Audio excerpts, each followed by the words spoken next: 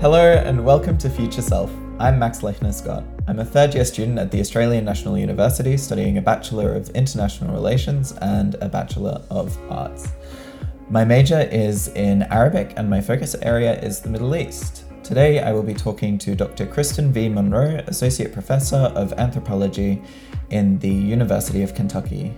Her work on Beirut in the Insecure City, Space, Power and Mobility in Beirut drew me into the world of Arab urbanism and allowed me to understand the order behind the apparent chaos of Beirut, covering topics of privatization, public spaces, and driving.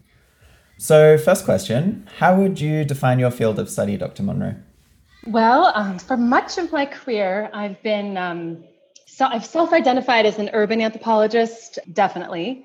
I've always been fascinated by cities. I love cities. So even in my outside of, academic work, I feel like I'm a student of cities, and I learn from them and I'm drawn to them. And so urban anthropology, I'm definitely an urban anthropologist. Where I was trained for my doctorate, we took on sort of theoretical identities and not so much kind of subfields of anthropology. But in my career as a professor, I have taken on the identity of a political anthropologist. So when I say that, I feel like what I'm saying is, I'm somebody who's attuned to sort of relationships of power in the places that I investigate and I study. And I think, political anthropology has a long history and it has sort of a traditional history. And I don't identify with the, focus on tribes and social organization and things like that. But in its kind of more, its incarnation in the last, I'd say a couple of decades, it's about really politics, the sort of the spectacle and the spaces of politics, which are really everywhere. So those are probably the primary two.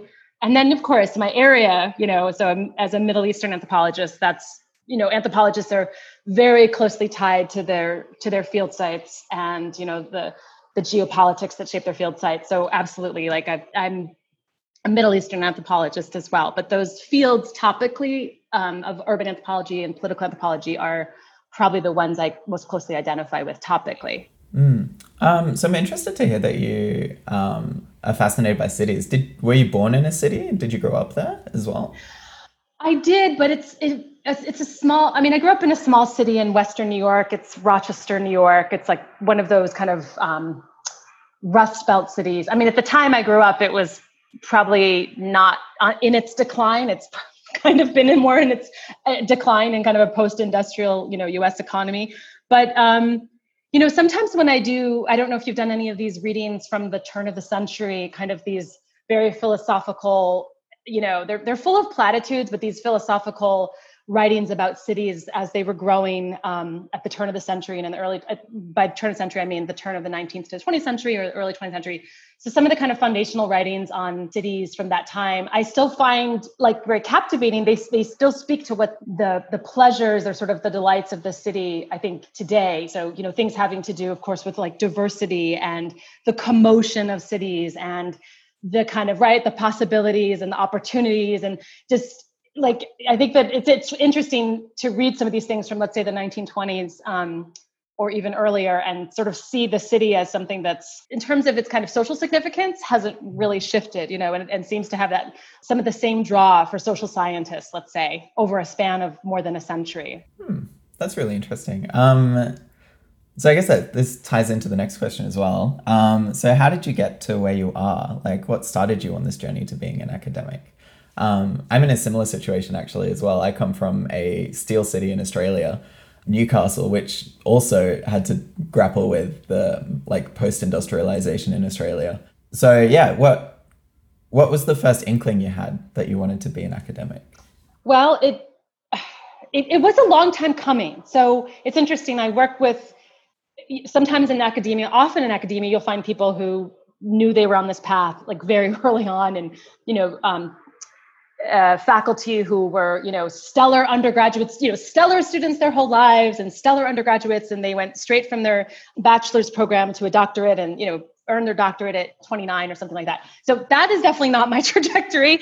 I was always a good student, but actually my grade point average, I don't know what the equivalent term is in Australia, but my grade point average as an undergraduate student wasn't amazing. But when I was an undergraduate student, I was an anthropology and sociology major. And even though I wasn't the best writer or the best thinker, I was definitely a thoughtful student. And it was those fields of study that, I chose to major in, and that I just sat with a lot of like social theory, and it was like intimidating to me and difficult for me, but I was drawn to it. I loved it. But I think there was a moment, I think it was between my third and my fourth year, when one of my sociology professors asked if I wanted to assist him in some research assistance for his book. And it was, very much like, I think, collecting work and writing annotated bibliographies and things like that. But I remember that being sort of a turning point, in the sense that I didn't feel like I was ever the best student in the class. But when this professor, it's kind of a really cliche story, but when somebody actually singles you out in some way for your intellect, I mean, it can be a turning point, because that's when you take on this feeling of your potential. But if you don't come from a background of academics, or if you don't come from a background where you're just, always sort of the star student, it's not naturalized for you that this is your role in life. And so I remember that being a turning point, and I thought, how could he be asking me? How could I be smart enough to help this professor with anything? What do I have to offer? So that was a turning point for me in terms of thinking of myself as having some kind of intellectual, aptitude. Not even a gift, but just an aptitude, ability. And then actually in my final year of study as an undergraduate, I was study abroad. So most students will do it in their third year in the States as like what we call junior year abroad. But I did a semester abroad in Morocco in my final year. And I think that, even that just 1 year later, I think as a student finishing, it was I had maybe a little bit of I was a little bit more mature. I was a little bit I was ready to kind of take on that experience in a certain way. So I would mark that also. My experience abroad is, of course, in Morocco. That was my first time or second time outside of the United States. And that was I was in the Arab world. I spoke French. I lived with a host family. I became really interested in Arabic and Islam. So that was a turning point. But to tell the truth, I wasn't ready to consider myself on an academic path at an age 22. And I worked for several years. And then I returned to graduate school as a master's student, doing a terminal master's. So I did a master's in Middle East studies. So I came back to my interest in that area of the world, but actually with a pre-professional plan. And I was preparing to probably work in government or non-governmental work. I was preparing to take the Foreign Service exam, and even got the booklet to study. And again, it were these interventions from educators. Basically, I had professors in my master's program who, suggested to me that I continue on for a doctorate. And it was, again, there's this kind of, those imposter moments, right? Where somebody says something to you and you're thinking, who, me? This, you can't be asking me. And, but those are really important interventions, they're really great moments in life. And those moments of having faculty whom I admired suggest to me that I think about doing a doctorate was sort of all I needed in a way. It was a push forward. So I continued on for a PhD in anthropology at Stanford from the master's program. So those two degrees were consecutive, but there was a space of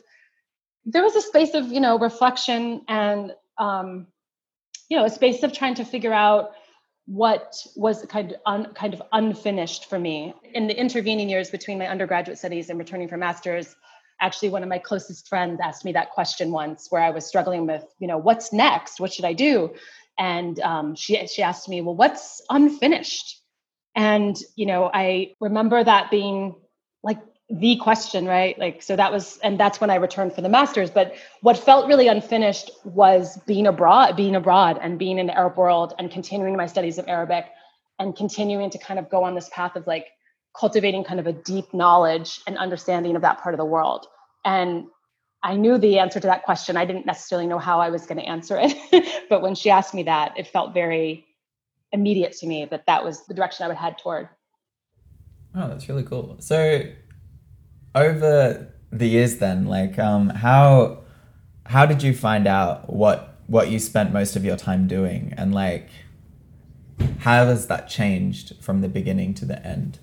And also, what's your favorite part about what you do? Okay, so my favorite part is kind of easy, I think. My favorite part of what I do for my job, for my how I support myself and is, the creativity, like the autonomy and the kind of intellectual creativity that I'm allowed, that I like. It feels kind of like a dream come true, actually, in a way. I mean, to have the ability to support myself through work that I get to develop and I get to design is something really special, and something that, if it were sort of taken away from me by circumstance, I mean, I would miss a lot. I think that's something, and that's something obviously in the research part of my job, right? So our jobs as professors, at least, where I'm teaching at a research university, are divided into these three parts. They're divided into research, teaching, and then another part that's called service, which can be service that you're giving back to the department or also to like your field of study, globally or nationally or something like that. But I see that this kind of intellectual kind of creativity, it can go into each section, right? There's no part where it kind of gets cut off. There's, the mundane day-to-day runnings of a department and things like that. And there's work that has to be done that maybe doesn't fit the category of intellectual creativity. But yeah, I would say, I mean, that piece for me is something that I've probably had, like I kind of, my earlier intellectual biography indicates, it's not something I imagined for myself. And I think it's, it really is a privilege, and I don't take it for granted. I think it's a real privilege. But as far as kind of the, let's say, maybe how I got, like where I was and what I've come to, trying to think of a good answer to that question. I mean, in some ways, there's a lot that remains the same in the sense that, like, when you're developing research projects, you develop new projects and you become kind of the neophyte, once again, or you tread into kind of a new territory, whether it's a new field site or a new topic or a whole new research project. And it's, you become a new to it again, and you're kind of not back in the beginning, but you're back learning something, like you're reading new literature, you're asking new questions. And so that kind of active discovery is something that, again, is part of that intellectual creativity, right? So it's something that is ongoing, and in some ways you're as rusty as you were at the beginning, in some ways, like even 15 years in, which is, I guess, probably what I would date. I think it was 15 years ago that I went into the field to begin my dissertation research. That's cool. Like, I think that's a cool thing that is a way to, definitely like keep you humble and keep you sort of, keep you from sort of feeling like you've figured things out, because it's like, you're constantly kind of actually develop. That's the point of research, is to kind of, keep asking new questions and keep kind of pushing yourself. So that's something that's actually remained the same. On a personal note, sort of what's different, this kind of gets into some of the positionality stuff that you may have read about. I don't know how much anthropology you've taken, Max, but anthropologists for quite a bit of time, at least since kind of the post-colonial moment, since the 70s, have been very intellectually engaged by questions of positionality, sort of who the anthropologist is, right? Who the anthropologist is in the field, and how who they are shapes, knowledge production and things like that. So on a very personal kind of anecdotal note, one of the things that's changed in my trajectory is that, like I've changed, I've become middle-aged in the time I began to the time I'm started doing research. And I think the reason why that's interesting is that it's a way that, who you are, of course, like shapes how people relate to you in the field. It shapes different access points. Even, for example, the sexism that I faced as a younger woman, it shifts a little bit, because if you become a middle-aged woman, and I self-identify as a person who's married to a man and a person who has children, I become kind of a mother. I'm a different figure, especially in worlds that are male dominated, right? In the part of the world that I work in. So just to kind of sum up, I think one of the ways in which I think about your question, how have things changed for me, is how I've changed and how that's kind of changed the mode of research. And just to finish up on this, there's a beautiful book by this anthropologist named Doreen Kondo, who's Japanese American, and she writes in one of her ethnographies. She writes about this moment where she like looks in the mirror, and during her research, she's like doing her interview or something like that, and she uses the restroom, and she looks in the mirror, and it's some sort of self-reflective moment about who she is, and her kind of taking stock of like, who people are seeing as she's like doing her field work and talking to people. And a couple of years ago, I had a moment like that where I was starting a new project in Qatar, and I went to use the restroom after this interview I did with a government entity.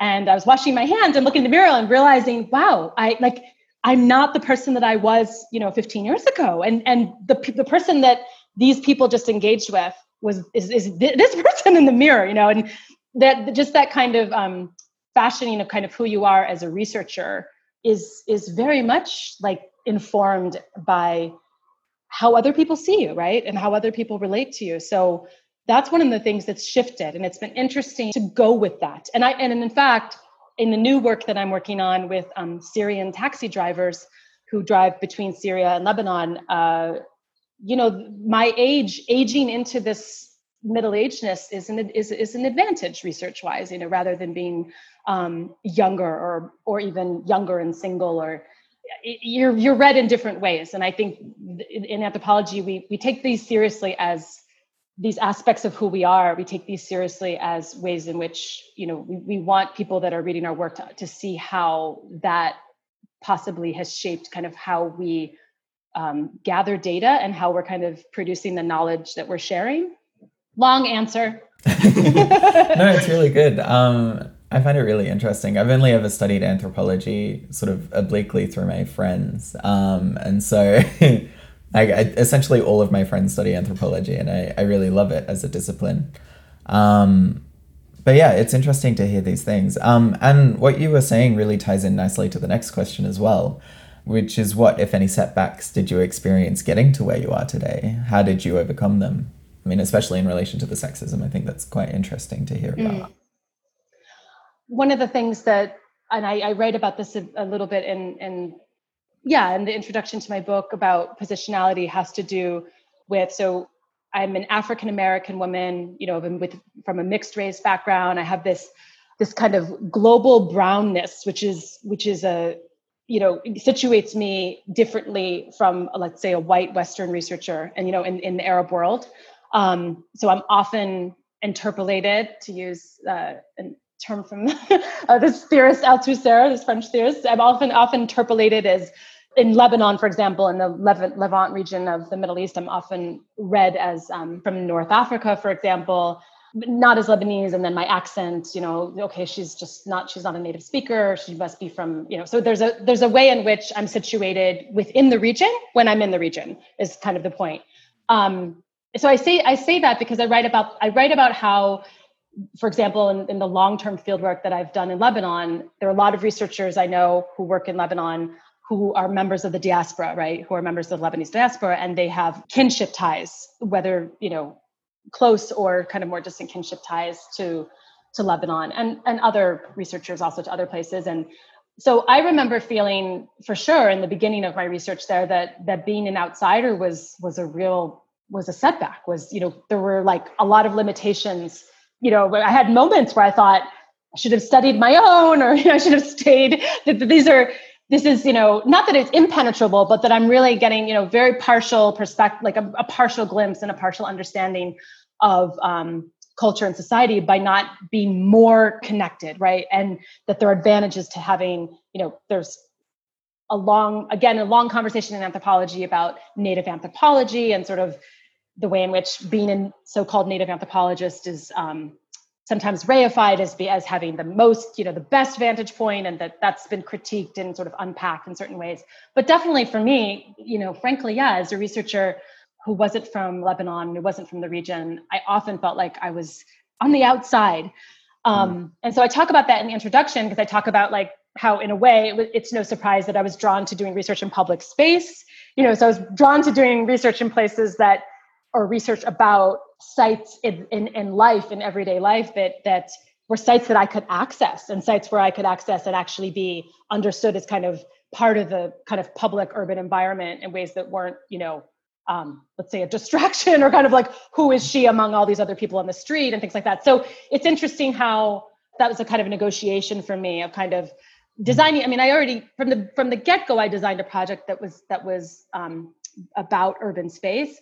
But it's interesting how it's kind of like the chicken or the egg. Like, I think I also I looked at certain topics as accessible to me and probably certain topics as maybe less accessible to me in terms of methodology, because of what I understood to be kind of an outsider status that I held.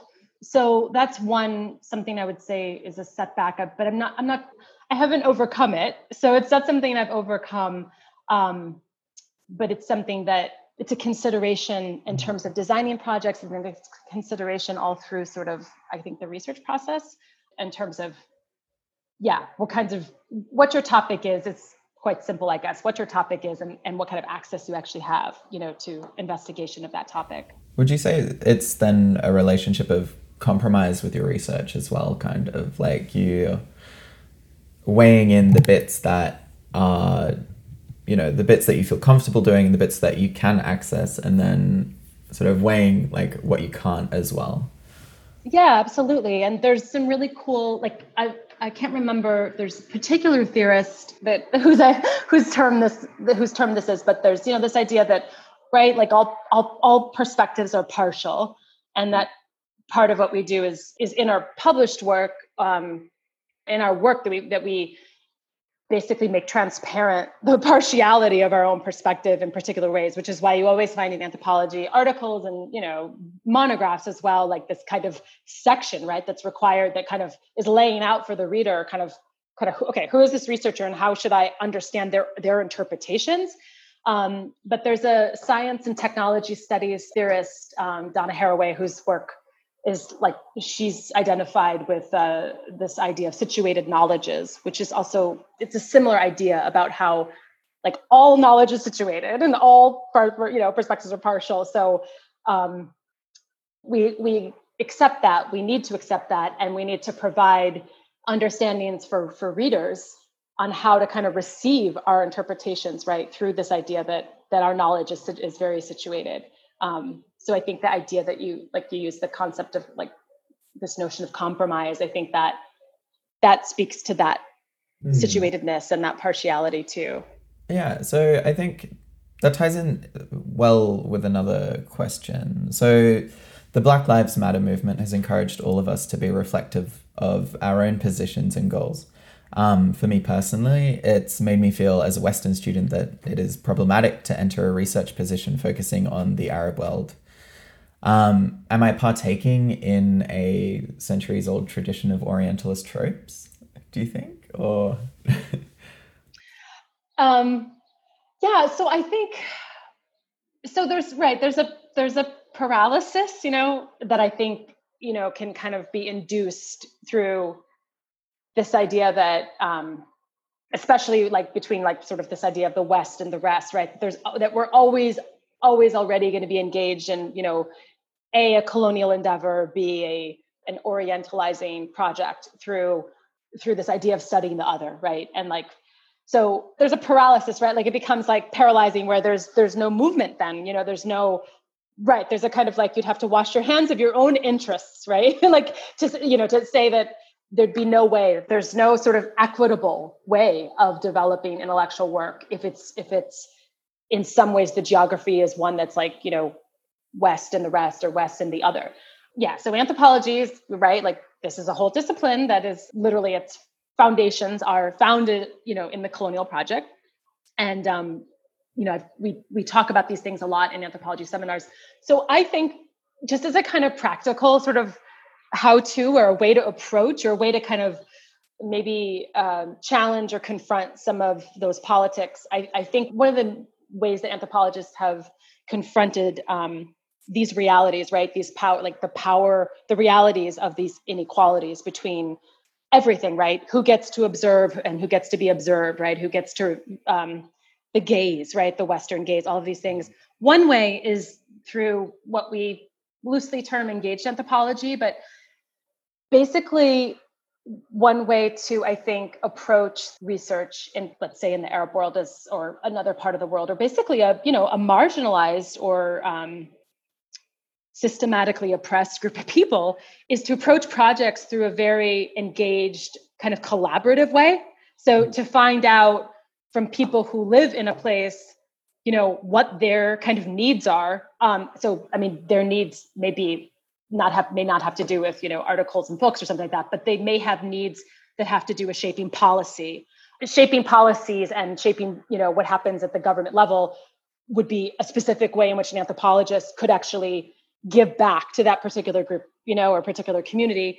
And that's one approach, I think, this idea of like, instead of approaching kind of a group of people or a community of people as sort of research subjects, thinking of them as research partners, and then finding out from these people, from this community, kind of like, what is it that you would want me like to do? Like it could be what stories do you want to share? Which is not as, is not related so much to policy, but it could be, what is it about your own histories and your own lives that what stories do you want the world to know?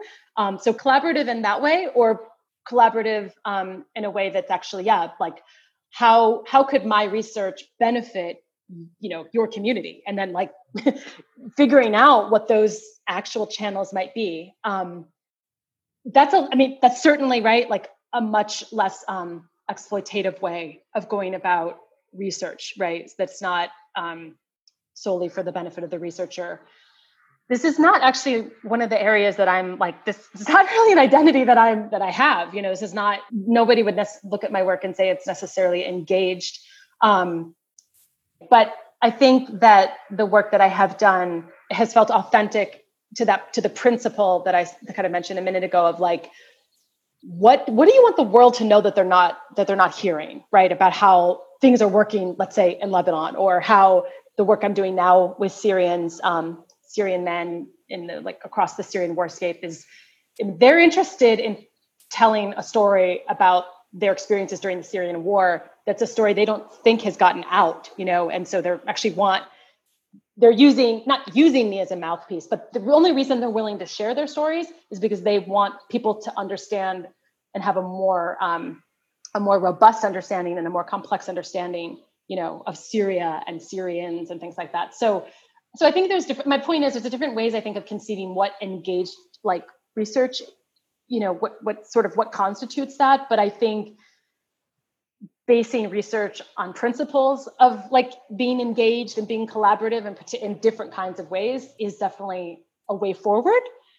I think that at some point I could see at some point soon us all, like that should be sort of a requirement, right? In some ways, like if you're going to produce scholarly work, of what benefit is this outside of the academy, for example, and there's more and more work that is defined the way I'm describing, but I imagine that I could see that this would become something that's actually will grow quite a bit and through different fields. So I'm not sure, this is something in anthropology and is very much at the forefront, but maybe not in other disciplines. Yeah, I think coming from an international relations background, it definitely feels like a bit of an afterthought, I've got to be honest, because I've only experienced it in this course that I'm doing right now in this semester, where we're calling into question, like, how is our research actually useful? So yeah, I think it's definitely not been, mentioned at all in any of the other subjects that I've been doing. So it's, very instructive, I guess, to hear that. And it's definitely something that I'm going to take into my own work.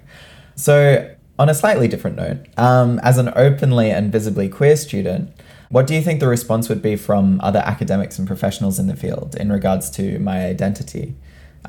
Could you share any experiences around queer identity, either from yourself or from your colleagues? When you say the field, do you mean in the region, or do you mean even like in scholarly fields of study? So I think both. Definitely seeing TV interviews in Arabic from the region. Even when there are scholars on there, they're very heated and can often be very personal. But also I think in the academic field as well, like, would I be taken seriously as somebody who identifies as non-binary? For me, again, I speak only from my discipline. Sort of that's my understanding of, gender queer, openly queer anthropologists and non-binary. Like, this is very much like an established kind of part of the field of professional anthropology, both as like as a topic, right? Like gender and sexuality studies, absolutely a sort of a foundational kind of area of study in contemporary anthropology. But also there's a subsection. I know they changed their name recently, but there's a subsection in the American Anthropological Association that a lot of queer anthropologists I know belong to, and sort of have helped actually reshape in the wake of. I think it might have been termed feminist. Feminism was in the title, in the name of the subsection, and it's been renamed in the last maybe 5-10 years. There's absolutely a place, for you in the academy, and increasingly so. And there's increasing, like, certainly tolerance, but also, I mean, there's change, and there's change being made, and there's change being made by younger people, and younger scholars, which is great. This speaks to so many different things having to do with, diversity and inclusivity, on campuses, including, obviously pronouns, and just making people, even, my age, just much more aware of the terms of debate and the terms of identity that are really meaningful and important for all of us to really be aware of, So I think, I'm sure that you're part of a generation that is pushing people who are part of my generation, to make these changes and to kind of update our politics, right? Like, so this has happened to me with teaching, and I remember I was teaching something related to gender just like 2 years ago, and my teaching assistant was like, this is a little bit out of date. This is a little bit like, I can't remember what it was. I think it was basically, there was a lot of binarism still coming through my kind of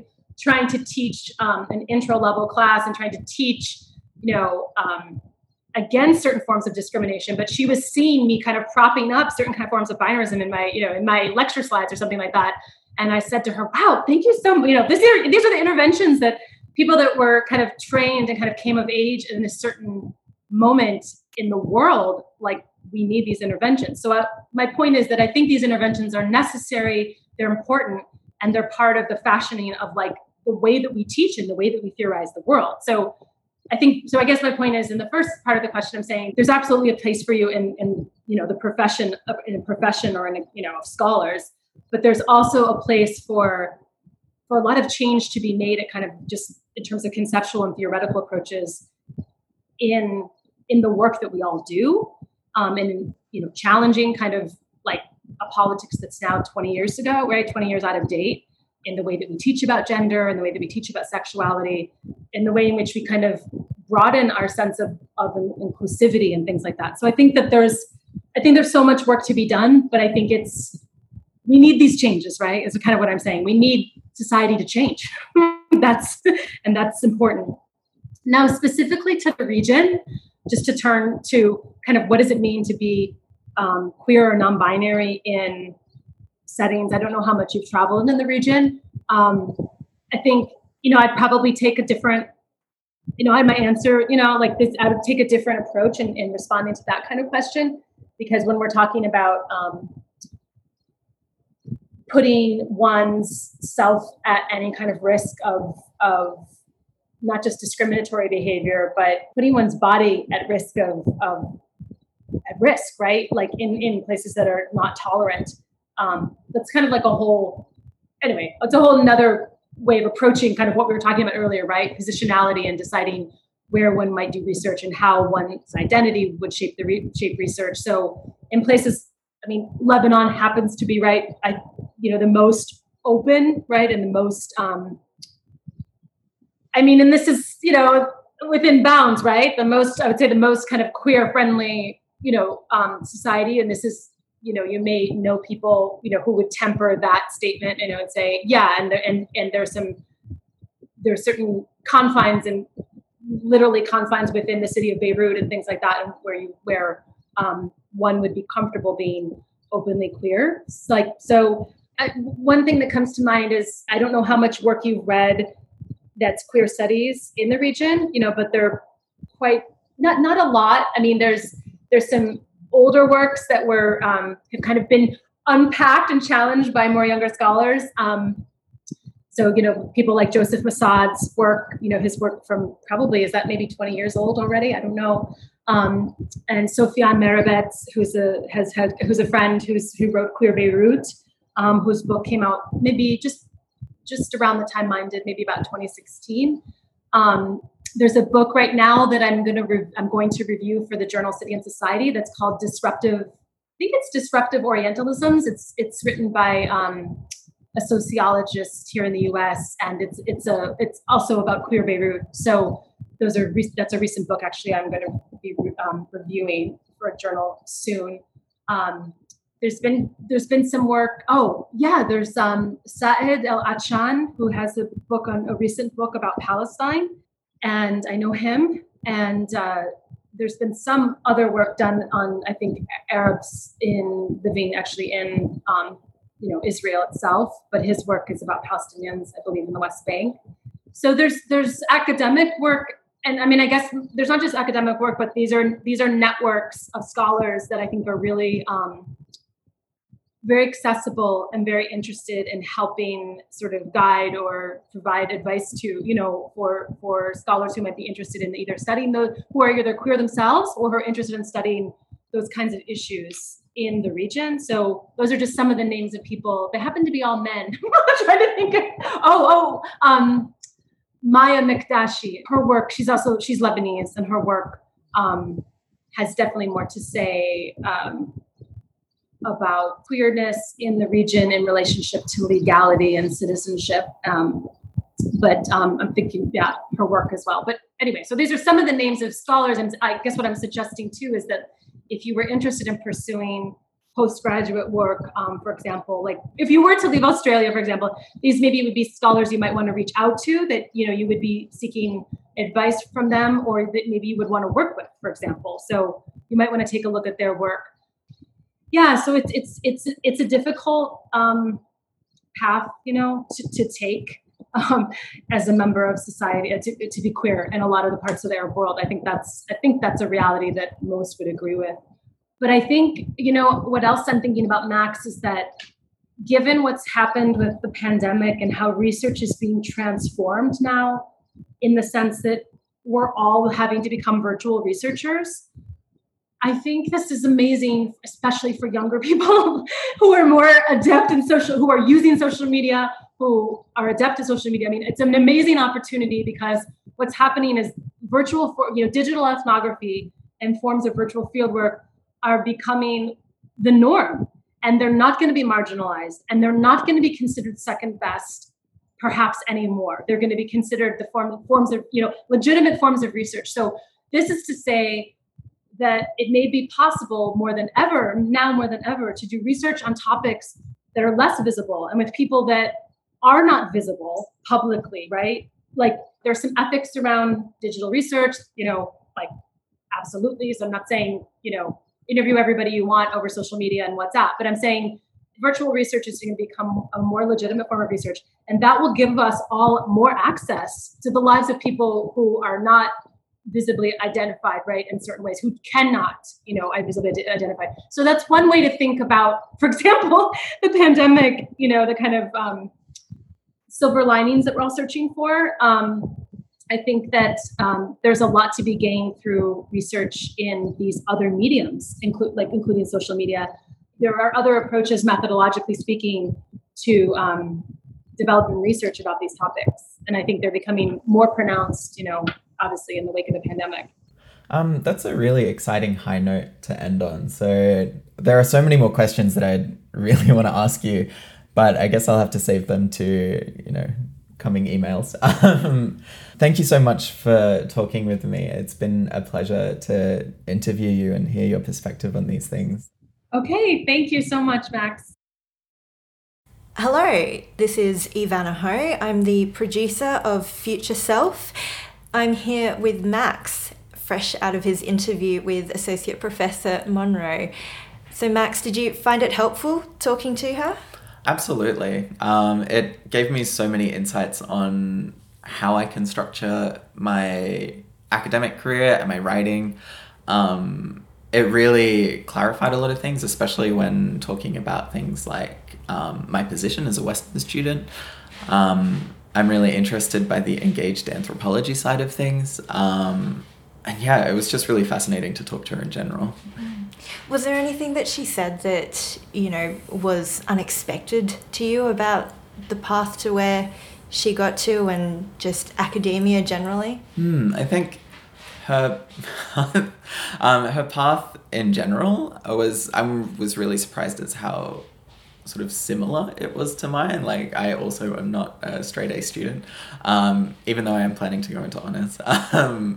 But I think especially hearing that she had come from a steel city and the fascination of cities, and that in large part what really matters was what came from the heart and like where your heart lies. And I think it was really reaffirming to hear that to be on that path is all about where your heart lies. Well, Max, I think that this has been an excellent way to kickstart Future Self. Thank you so much for participating in this and doing a kick-ass interview. You're very welcome. I'd be happy to do it anytime.